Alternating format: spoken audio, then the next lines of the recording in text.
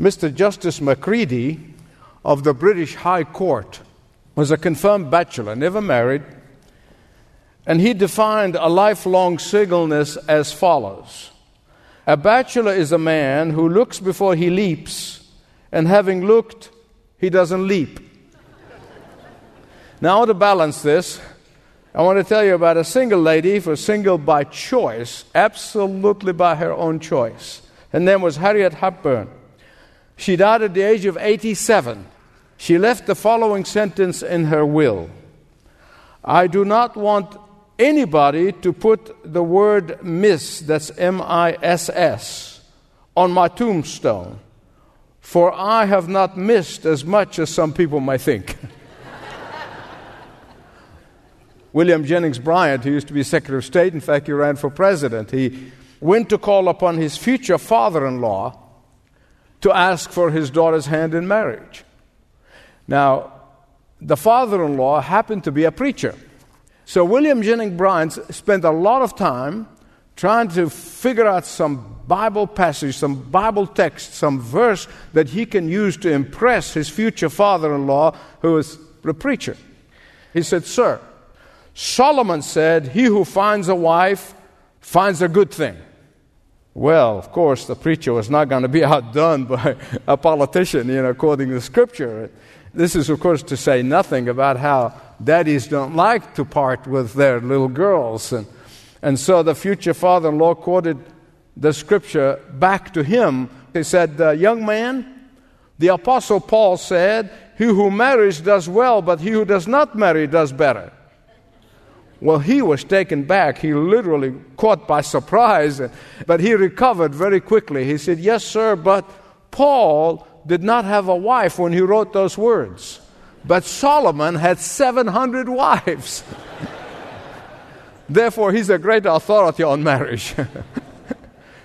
1 Corinthians chapter 7, beginning at verse 8. We are dead smack in the middle of the series of messages of living a healthy life in a sick world. This comes from the epistle of 1 Corinthians, and we're seeing how much of the Corinthian culture and the Corinthian church is mirroring our 21st century culture and church.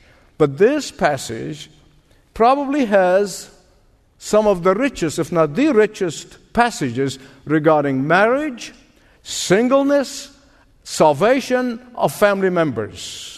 Now, the bottom line in this passage, and I'll refer to it again and again, I'll conclude with it because that is the very heart of this passage.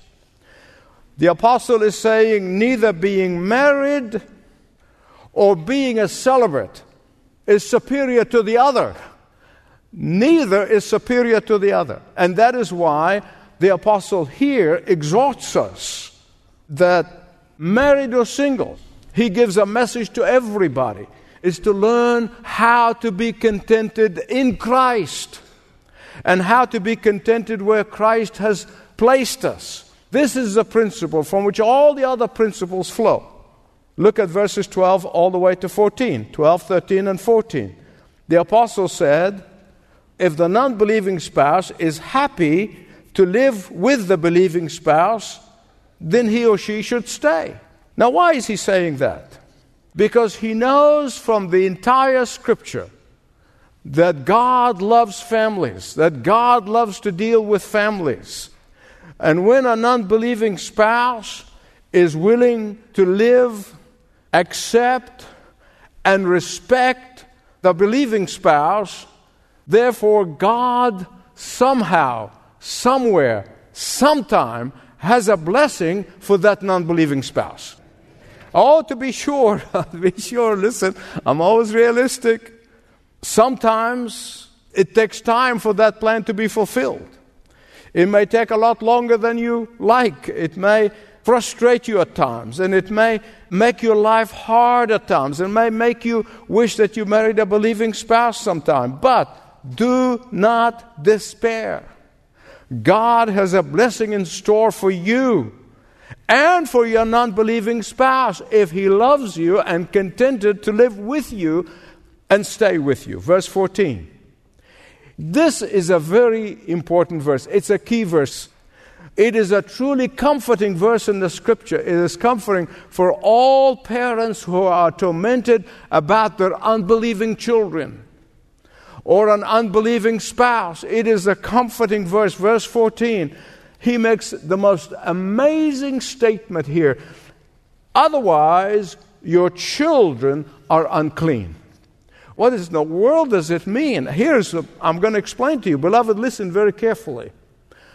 God looks at the family as one unit, even though they may be divided spiritually. The entire family is graced by God, even if there's only one believing spouse, even one believing member. God makes covenants with family. And in His sovereign economy, in His sovereign plan, in His sovereign knowledge, when one member of the family is brought to the kingdom of God, brought to the Lord Jesus Christ, somehow, somewhere, sometime, God has a blessing in store for the whole family. God blessed Pharaoh because of Joseph. You remember Abraham interceding on behalf of Sodom and Gomorrah. And Abraham was bargaining with God, because he has lost touch with his selfish, self-centered nephew Lot. And he does not really know how many believers in the Lot's household. So Abraham approaches his friend God, and he says, God, if there are 50 righteous people in Sodom, would you spare the city? And God said, yes. And then he said, what about a 40, God? He said, yes. What about 30, God? We're still bargaining. What about 20? Because Abraham is not sure really how many in Lot's household who consider to be righteous. And so he goes all the way to 10. And he said, if there are 10, would you spare the city? And God said, yes. But alas, there were not 10 righteous people in Sodom and Gomorrah. Were not 10. Only Lot, his wife, his daughters, and God was willing to spare that evil, wicked people of Sodom and Gomorrah if there were 10 righteous people there. The bottom line is this. Listen, beloved. God will bless.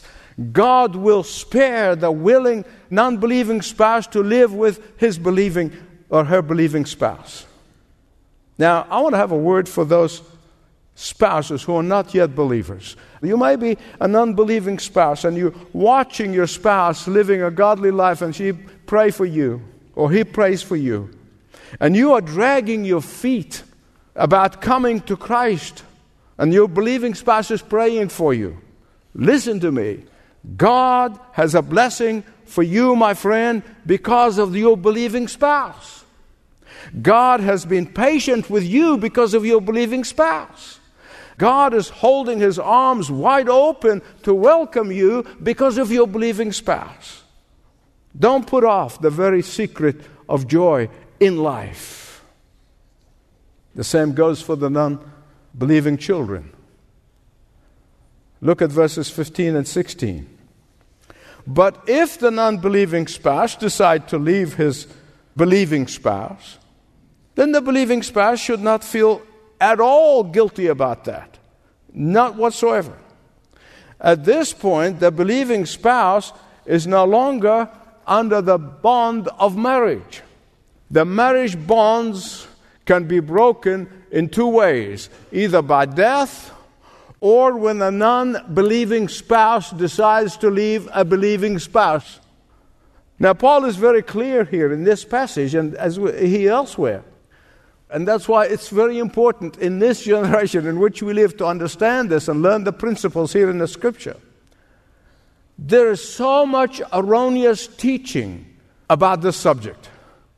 Don't listen to legalistic advice. In fact, don't listen to advice when it comes to the issues of life. I'm going to come to that in a minute. Because both extremes, legalism and license under the guise of grace, both are alien to biblical teaching. Look at verses 18, 19, and 20.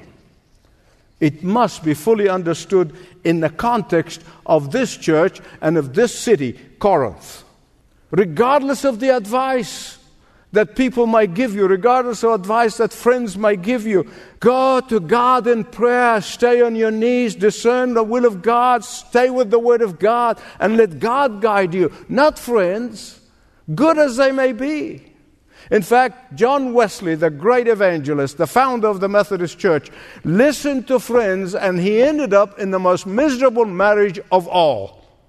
It's the saddest thing. As you know, John Wesley, one of my heroes, because he chose to listen to the advice of friends.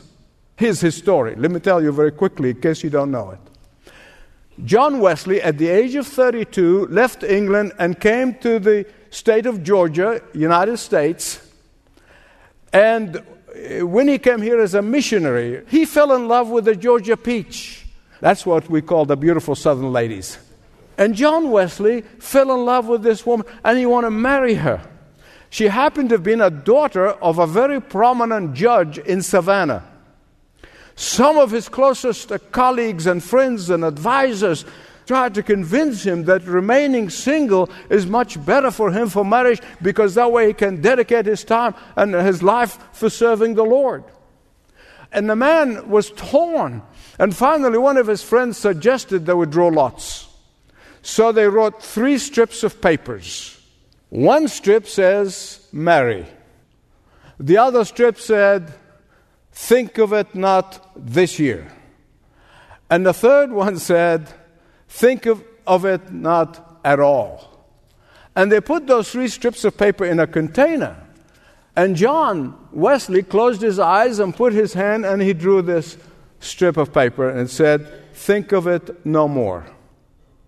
With a broken heart, left the United States and went back to England, ending his courtship. Fast forward 15 years later, at the age of 47, Wesley marries a very wealthy widow in England, who turned out to be extremely poor companion, to put it mildly. She hindered his ministry. After 20 years of married, not bliss, but misery, she left him, and he lived alone for the rest of his life. The point is this, listen to me. Do not start by listening to people. You start by listening to who? You stay on your knees until you hear who? You open the Word of God and you read the Word of God when important matters of life. Now, later on, the saints confirm. I believe in the confirmation of the saints. I lived by it. A confirmation of the saints is one thing, but going in and getting people advice before you go to the Lord and seek Him with all your heart for your special situation, for your personal life, for your personal walk, it can cause a lot of heartburn. Please hear me out on this one. Friends are great. They are wonderful. Friends can be truly a gift from God. But when it comes to important issues in life, when it comes to the impactful decisions in your life, you need to only listen to the voice of the Holy Spirit. Good and godly friends can confirm what God has laid on your heart, but you must take responsibility. It is your responsibility. It is my responsibility. And you need to go and be alone with God. You need to silence all the other noises and listen to Him alone. The point of 1 Corinthians chapter 7, verses 18 to 22 is this. Listen carefully. You must be contented where you are. You must be contented where God has placed you. You must be contented where God has called you to be. You must be contented in discerning and following the will of God for you. And what is the will of God for me? It's not necessarily for you. What's for you? It's not for him and her. He wants to speak to you. You see, God doesn't deal in wholesale. He deals individually with you. He knows you. He put you together as a unique person, and He deals with you uniquely. You see, during the time of the Apostle Paul, there were Jews who were ashamed of being Jews. And they did not want to be identified with the stigma of God's people. They acted, they behaved, and they lived like Gentiles. So much so that some of them went through the most painful surgical procedure to become uncircumcised after they're being circumcised as children. That's how much they wanted to be somebody else. By the same token, there were some false teachers like the Judaizers who were invading churches like they did in Galatians, and they're going and telling Christians, oh, you have to be a Jew first before you become a Christian. False. And here, as if the great Apostle Paul, out of sheer frustrations from all the stuff that was going on, he's saying, stop! Don't allow the external circumstances to dominate your thinking. Don't allow the outside forces to mold your life. Don't allow peer pressure to shape your morality. Don't let the popular culture squeeze you in its mold. Don't let television and movie stars to be your role model. Young people, are you listening? Don't let false teachers who are not preaching God's word influence your thinking. Don't allow the discontentment of your friends reflected on you. Don't let someone who is unhappy and malcontented in their marriage to push you into the breaking up of your marriage. Don't let married people tell single people that they are not fulfilled unless they get married. Amen. Be contented where God has placed you. And that is the secret to the blessing. God will bless you. If you are listening to Him and obeying Him, He will give you fulfillment in life. He will answer your prayers. He will make you succeed and prosper when you're trusting and obeying. You know, when I think of discontentment, I think about this wife who was absolutely in despair with the discontentment in her husband's life. I mean, he was just not happy this way, that way, no matter what it is, he was just discontented. And one night he was reading a travel brochure. And he said, I want to do what this travel brochure said. And she said, what's the travel brochure say? He said that I can go to Mount Sinai and stand on top of Mount Sinai and yell the 10 Commandments. His wife said, honey, it's a whole lot cheaper if you stay home and keep them. And in verse 25, the apostle gives us his personal counsel. Not from the Lord, it's a personal counsel. He said if a single person would go and sit in the office of the apostle Paul and says, Apostle of God, counsel me, what do I do?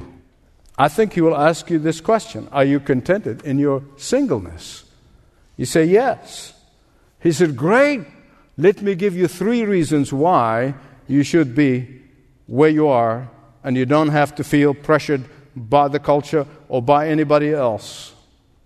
You see, remember this. This is the first century. Always, always, always put the Scripture in its historic context. The original readers to whom the apostle is writing. And then we can apply it to ourselves. Taking a passage and running with it, or a verse or whatever, caused a lot of heresies through the years. Learn from it. Grow from it. Obey it. But always, always, always ask the question, who were the original readers? What is he writing to them and saying? And so Paul here gives 3 reasons why back then, I'm going to repeat that so you understand why back then, he's saying singles should be contented to stay singles. Verse 25 to 28, chapter 7. That's the first reason. He said, because of the present distress. Now you have to understand that literally the persecution was heating up so bad that within a matter of few years from the writing of this epistle, Nero was covering Christians with wax and letting them burn at his garden to light up his garden parties. Believers were sewn in animal skin and they're thrown to wild dogs and to hungry lions to be devoured. And Paul's personal counsel to single people back then, I keep saying, back then is this. Because of the persecution, it is difficult enough for the individual and the pain is severe enough but multiply that pain when it comes to a spouse and children. Do you have the gift of celibacy? Cherish it. Value it. Use it wisely. Use your resources wisely. Use your time wisely. But he's saying more than this. Here he's saying more than this. He's saying that given our human nature, whatever problems you have, or whatever problems we are facing, they are multiplied in marriage. Beloved, listen to me. Close living allows our partners to see our faults with a magnifying glass. Oh, yes. It's not like dating. And when you were dating, remember those days? Some of you still probably doing it now. When you're dating, you put on the rose-colored glasses, and you have this tingly feeling. I mean, you feel on top of the world, and you live in that fog of romance and optimism, and you only see the good points about the person you're dating. You know what I'm talking about? You're blind to their shortcomings. Maybe that's God's mercy, so otherwise we'll never marry. But when that excitement wears off, a couple can drift in opposite extremes. Beloved, and I saw it with those two eyes. The couples who were attracted to each other because of certain traits are exact traits that separates them. That is called by scientists reverse reasoning. Here's an example of reverse reasoning. Here's how it goes. She married him because he's strong and masculine. She wants out because his toxic masculinity. That's the big buzzword these days. He married her because she's fragile and petite. He wants out because she's weak and needy. Right? She chose him because he knows how to provide well. She wants out because he's a workaholic. He married her because she's steady and sensible. He wants out because she's boring and dull. It's like that sweet couple who are in the late 80s. They've been married for 50 years. So on the 50th anniversary that morning, the husband got up as he always did, and he prepared breakfast for his wife. He toasted the crust of the bread. He made the toast and he brought it to her. As she looked at it, after 50 years of silence, she just exploded. I am sick and tired of you giving me the crust of the bread. Every day you make me the crust of the bread. And she just went berserk. And he looked at her with absolute astounding face, saying, "But that's my favorite part." Oh, furthermore, why didn't you say something in 50 years? So the lesson is, don't bottle it up. Don't bottle it up for 50 years. Paul was realistic enough to the point that he's saying that while marriage solves some problems, it can create a whole lot more. Now, I love the reality of this country boy who was getting married.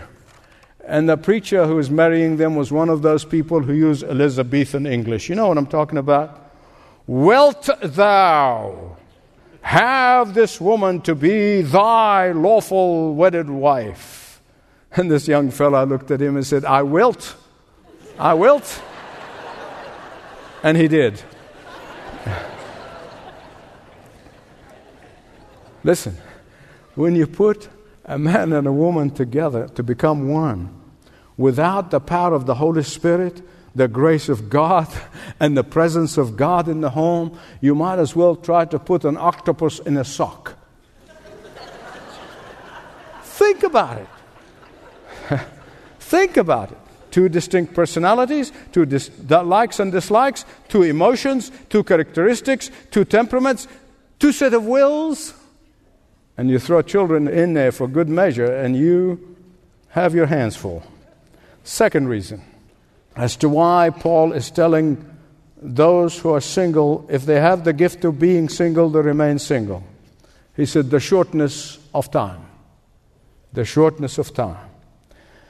The focus in these verses 29 to 34, the focus here is that the world is passing away. It's passing away. Although God ordained heterosexual marriage, although God blesses heterosexual marriage, and yet marriage is not eternal. Jesus said in Matthew 22:30, He said, in heaven there will neither be marrying or giving in marriage. We're going to be like the angels, He said. You know, when people say to me, oh, that's a marriage made in heaven, I have always one response. I've never varied it. I'm not that smart. I've not varied it. Yes, so is thunder and lightning. But even when there is such a thing as a marriage made in heaven will be no marriage. Marriage is designed only for this world. I know the Mormons and other sects contradict Jesus and they say, yeah, we'll be married in heaven. But Paul is saying, regardless of your marital situation, put God first. Put God at the center of your life.